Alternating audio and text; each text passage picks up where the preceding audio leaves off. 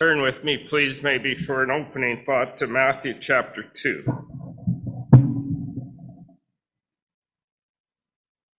Passage that came to mind as I was pulling my thoughts together, Matthew chapter 2. Well-known passage for this time of year. Verse 1, after Jesus was born in Bethlehem in Judea during the time of King Herod, Magi from the east came to Jerusalem and asked, "Where is the one who has been born King of the Jews? We saw his star when it rose and have come to worship him." When King Herod heard this, he was disturbed, and all Jerusalem with him. When he had called together all the people's chief priests and teachers of the law, he asked them where the Messiah was to be born. "In Bethlehem in Judea," they replied, "for this is what the prophets have written. But you, Bethlehem, in the land of Judah, are by no means least among the rulers of Judah, for out of you will come a ruler who will shepherd my people Israel." Then Herod called the Magi secretly and found out from them the exact time the star had appeared. He sent them to Bethlehem and said, "Go and search carefully for the child. As soon as you find him, report to me so that I too may go and worship him." After they had heard the king, they went on their way, and the star they had seen when it rose went ahead of them until it stopped over the place where the child was. When they saw the star, they were overjoyed. On coming to the house, they saw the child with his mother Mary, and they bowed down and worshipped him. Then they opened their treasures and presented him with gifts of gold, frankincense, and myrrh. And having been warned in a dream not to go back to Herod, they returned to their country by another route. Well-known passage from Scripture. And I'll come back to this passage a little later, but I hope you heard that the Magi were overjoyed when they saw the Messiah. They followed a star that rose in the east and followed that star to Bethlehem. They worshiped. And ultimately, I think, as I was reading the account this week, they followed the star, they came to Jerusalem, and I think they assumed that the king would know where this baby child was. I think they were expecting celebrations that the Messiah, the King of Israel, was here. And I think to their surprise, they learned that Herod had no idea what they were talking about. But they knew. They were following the star. They found the Messiah. They worshiped. And they gave gifts. I'm going to share some thoughts I've been having recently about the Advent season, and I hope that it encourages your heart and mind to prepare for this coming Christmas and be deliberate about your thinking around the reasons Christ came. And my thinking is rooted in a comment from my 4-year-old grandson. We were visiting their place, and we had given them Advent calendars, all the grandchildren. And he looked at me with his Advent calendar, and he said, "No Santa." 4 years old, no Santa. I was tempted in my great-grandfatherly voice to say, "Well, grandson, Christmas isn't about Santa." And I decided it wasn't my place or time to teach my 4-year-old what Christmas is all about. I know my son listens to some of our recorded messages, and I have full confidence in my son and daughter-in-law to raise their kids. They do send their children to a Christian school. And I sometimes critique the school because it has an emphasis on Latin. It's very ironic tonight that I'm going to work through some Latin words with you as we think about Christmas and the traditions around Christmas. So let's think first about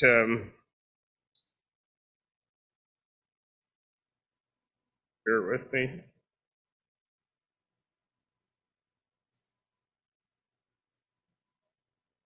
It's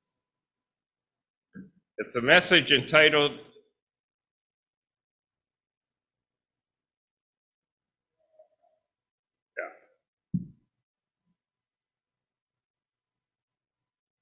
Arrow Cross. Show of hands who knows what this Latin phrase means, Arrow Cross. I'm going to give you an explanation tonight that I've appreciated. Arrow Cross. I'll come to its definition in a moment. It's part of the Advent season, and I'm sure you're comfortable with knowledge that there's 4 Sundays in the Advent season.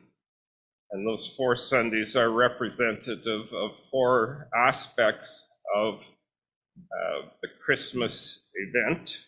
And the first Sunday, you would light a candle for hope and think about reasons for hope. The second Sunday, you would light a candle and think about peace.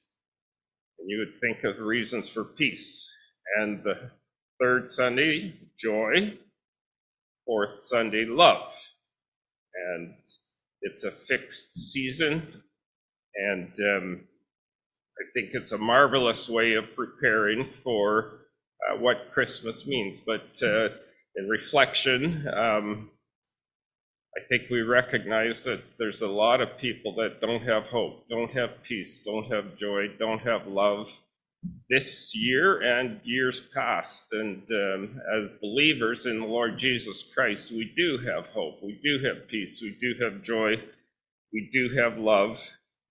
It's not perfect yet, but someday it will be. Advent is a Latin word, and it means the coming. And it's thinking about the coming of the Messiah Christ.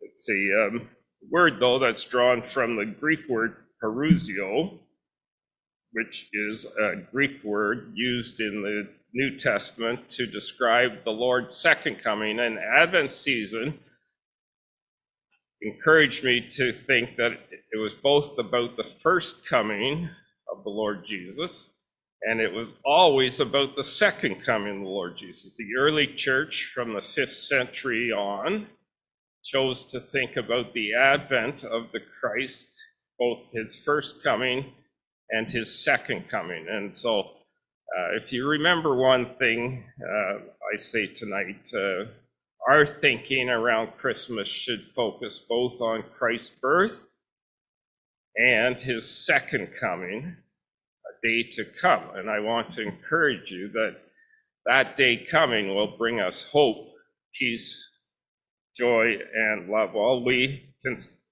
appreciate it now. There's a day coming when we will fully appreciate these aspects of our life with the Lord: hope, peace, joy, and love. There's a lot of traditions wrapped around Christmas time, and the wreath with 4 candles is part of that tradition. And Peter Richardson taught me a new thought tonight, that tradition is the answer to questions we've forgotten.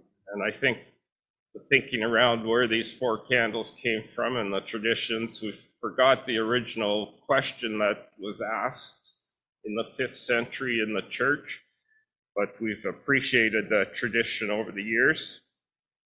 I'm not here tonight to say we should start lighting candles in the sanctuary here, but it's good in our personal lives, I think, to be deliberately thinking about these things at this time of year. What is our hope? What is our peace? What is our joy? What is our love? I learned of one friend this month who is putting all her joy thoughts, a daily joy thought, in a bottle. And what a wonderful idea.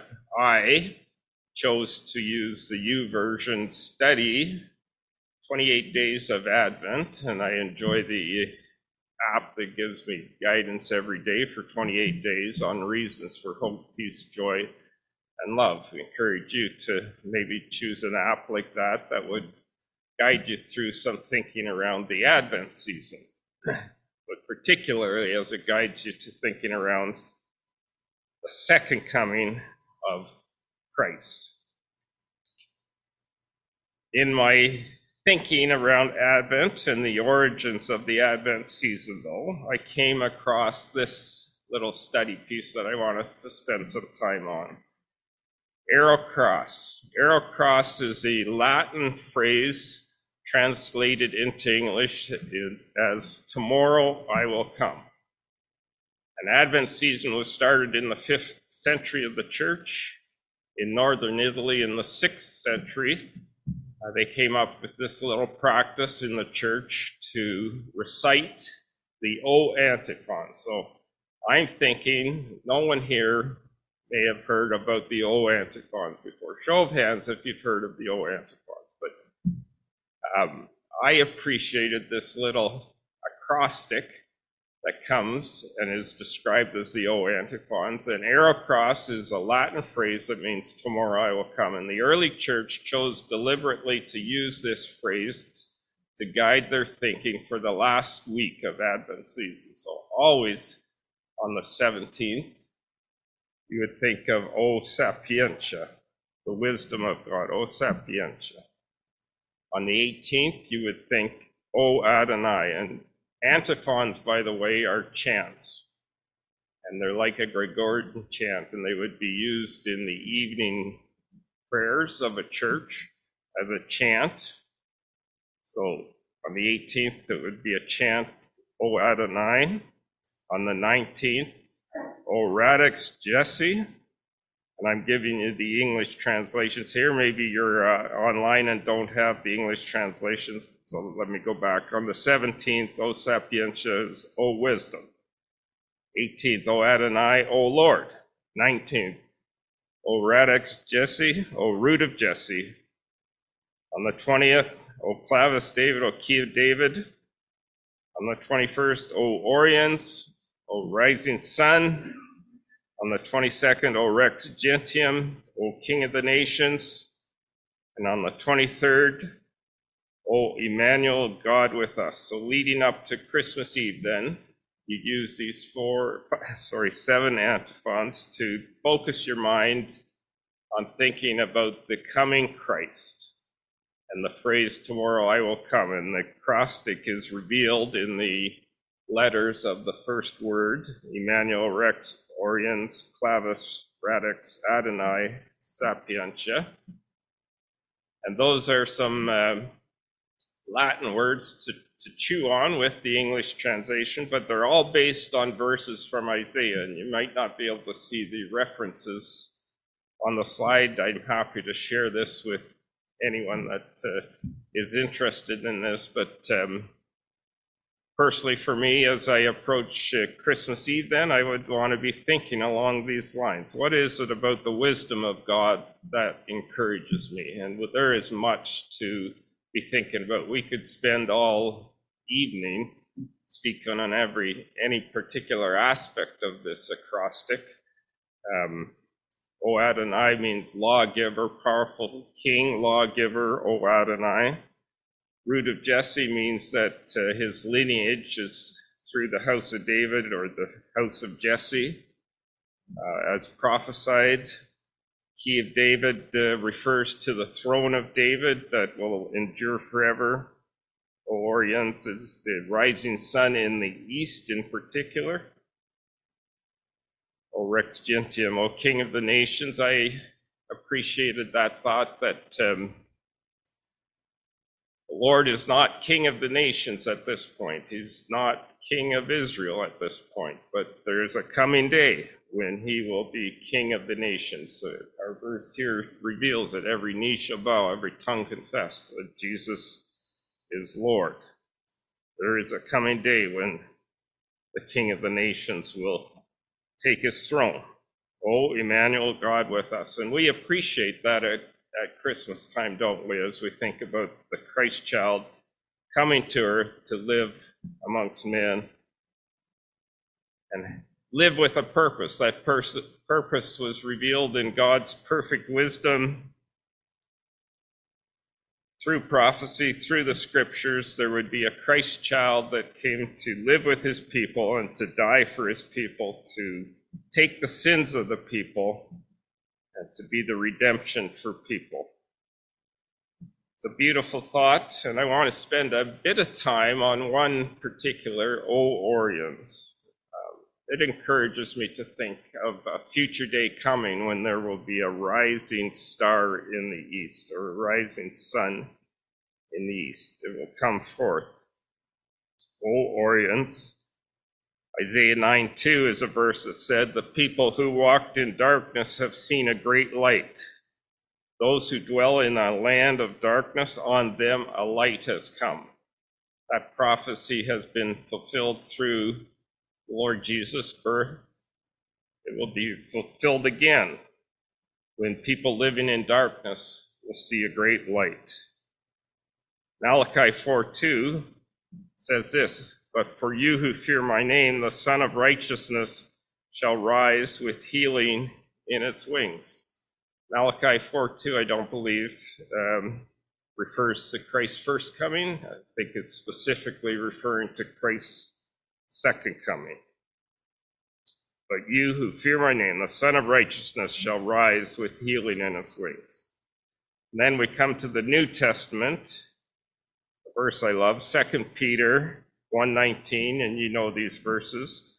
"We have the prophetic word more fully confirmed, to which you would do well to pay attention to, as a lamp shining in a dark place until the day dawns and the morning star rises in your heart." In 2 Peter, Peter's focused on the Lord's return. He's saying, people are saying, "Where's the Lord's return that he promised? It's not coming.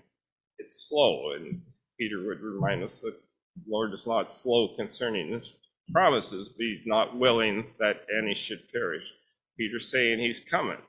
We have the word of prophecy more sure.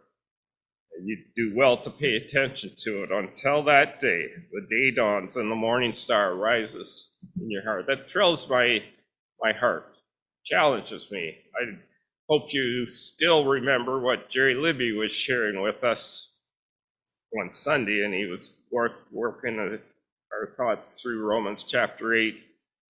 At the end of his message on Sunday, he started focusing in on the Lord's return, and he would remind us from Romans 8 that he would say that the earth is currently suffering. Creation groans. And we can see that all around us, Ken. Creation is groaning. The world is in a tough place. But Romans 8 reminds us we eagerly await the liberation, the freedom, the adoption as sons. And there was a challenge from Jerry's message. The things we go through have purpose, but are we eagerly awaiting the Lord's return? That was a challenge to me, and a challenge to all of us as we think about Christmas season and this phrase, "Erocros," tomorrow I will come. Not advocating tonight that we go back to learning Latin. I'm not advocating tonight that we go back to chanting Gregorian chants around these antiphons.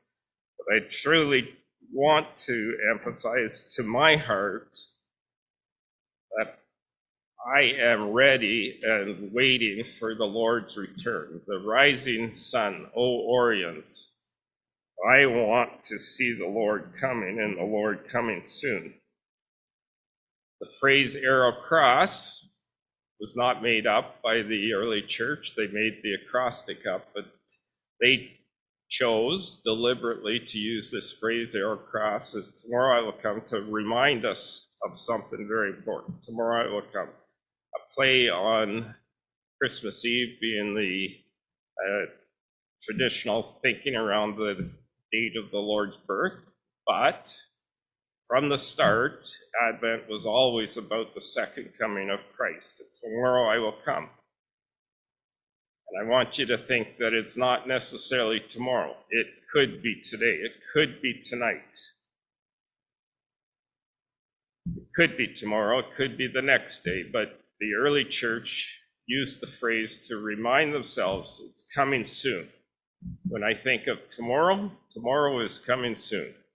And the Lord's return is coming soon. And are we eagerly awaited? Are we excited? Are we as excited as my grandsons get when we show up at their place? We'll drive in their driveway and we won't have our doors opened yet till they come pouring out of the house. There's currently 5 of them that can pour out of the house. Soon there will be 6. But they come running out, and they literally jump into our arms. They are excited to see us. It's joyful. I think it's because of the gifts that Jill's bringing them, but it's also because we will text them a message the day before. We've learned not to show up by surprise. We'll text them the day before and say, tomorrow we're coming for a visit. And then we'll text them as we leave Ottawa. We're leaving Ottawa, we should be there in 3 hours. And then we'll text them when we're at Madoc, and we'll say we're 1 hour from arrival. And then we'll text them about 10 minutes from arrival. And those kids are ready for us when we pull in the driveway. Wouldn't it be nice if the Lord would give us a text saying, tomorrow I will come. I'll be there in 10 minutes. Pretty nice. We would be different people, wouldn't we? We would not be people we are now. We would be eagerly awaiting. We would be dressed and in our right mind. And I think we would have gifts for our King. I want you to think about that a bit. But we don't get text messages. We are waiting patiently. We are watching for the rising sun. And so I take you back to thoughts of the Magi again. Magi were wise men, but they were noblemen. I think they were star followers of some sort. They were watching the skies for some reason, and there would be a lot of astrology in those days, but they saw a star they were watching for, and they noticed that this star had a particular purpose, and it guided them. So are we a people that are watching for signs? Are we looking around us and saying, oh, this is happening, things are coming together? I think we are. I think I know we see the signs. We see signal that things are happening. The earth is groaning. We know what's going on. There are signs. The wise men, the Magi, the noble ones, they were watching for those signs. And they were ready. They were ready to follow the star. We don't get any sense of hesitation that, oh, maybe next year we'll go and see where that child was born. They saw the star, they followed it, they were ready to go. And they were overjoyed when they saw the baby. They were overjoyed when they saw more than the baby. They knew it was the Messiah, the King of Israel, that was prophesied for long ago. I want us to ask ourselves, to challenge ourselves, are we going to be overjoyed when the Lord returns? Jerry touched on it. We're living busy lives. He said maybe some of us would say, well, I just hope it's not till next year when that big wedding we have planned happens. So let's just have the wedding happen. Or let's wait until I get this promotion at work. Or let's wait until something else happens. We're prone to be like that, aren't we? We got our plans. We've got things laid out. And are we eagerly awaiting the Lord's return? Are we going to be overjoyed? Are we ready? And the Magi were prepared with something else besides their worship. They were prepared with gifts. It says, out of their treasures they gave gifts. And I want us to think about, what gifts do we have for the Lord on his return? We can think of our lives. That's a legitimate gift. We have chosen to bow our knee to acknowledge Christ as Lord and King of our life. We have given our lives over to the Lord for his leading. That's a legitimate gift. But I think there's another way to demonstrate gold, frankincense, and myrrh in our lives, and it's through our works. So in 1 Corinthians 3, Paul reminds us there's a day coming when your works are going to be judged. He would say you're building on someone else's foundation laid by the Lord Jesus, building on other people's works, building the church. You're to build with gold, silver, precious stones. And be warned, your works are going to be judged. They're going to be burned by fire, and those which are precious, the gold and precious stones, will be revealed for what they are, and the straw and the stubble will be burned and useless, and you'll be saved as if by your skin. So you're not going to lose your salvation on that judgment day, judgment seat of Christ. But I want us to be challenged with the thought we can be bold to present our works before the Lord as works that would prove to be like gold and precious stone. If we're eagerly awaiting the Lord's return, if we're eagerly looking forward to a day when our works will be revealed, won't we be a different people? We would be motivated to do our best for the Lord. The Lord is coming. Tomorrow I will come. We're to encourage each other with these thoughts, and I trust tonight you would be encouraged. I'm not saying go back to Latin. I'm not saying go back to chanting, but I'm saying tonight, is there a way you would be deliberate about your preparations for the Christmas to come and the second coming of Christ to come? What is it that we can do personally in our lives to encourage our thinking to be ready for the Lord's return, to be prepared with gifts to offer as a sense of worship to our glorious King? And as I think of the O antiphons and the wisdom of God, the lordship of God, being the root Jesse, the key of David, the orients of rising sun, the King of the nations, and Emmanuel, God with us, I'm going to leave you with the words of this great hymn, O come, Emmanuel. I'm not going to sing it, but if you know the history of this song, it was written as a response to the O antiphons of the early church. Each of the verses deals with one of the words in the acrostic: Emmanuel, wisdom, Adonai, O root Jesse, O key of David, O bright and morning star, O King of the nations. I trust as you go home, you could be humming this song, O come, Emmanuel, and ransom captive Israel that mourns in lonely exile here until the Son of God appears. Rejoice, rejoice, Emmanuel shall come to you, O Israel. If you've sung this song as a Christmas hymn about Christmas Day, no, it was intended for a song about the second coming of Christ. Verse 6 says, O come, bright and morning star, and bring us comfort from afar, dispel the shadows of the night and turn our darkness into light. Might we be ones that pray along those lines. O come, O King of nations, bind in one heart all mankind, bid all our sad divisions cease, and be yourself our King of peace. Wonderful words in this song, O come, Emmanuel. But I trust tonight your hearts have been warmed a little bit with the thought that Christmas has meaning.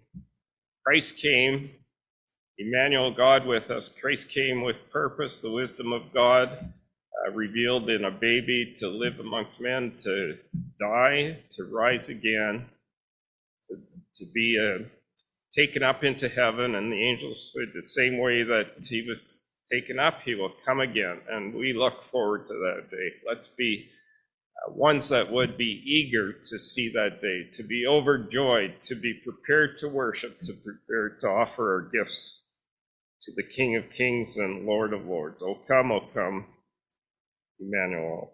Leave you with those thoughts tonight. Trust they were a blessing to you.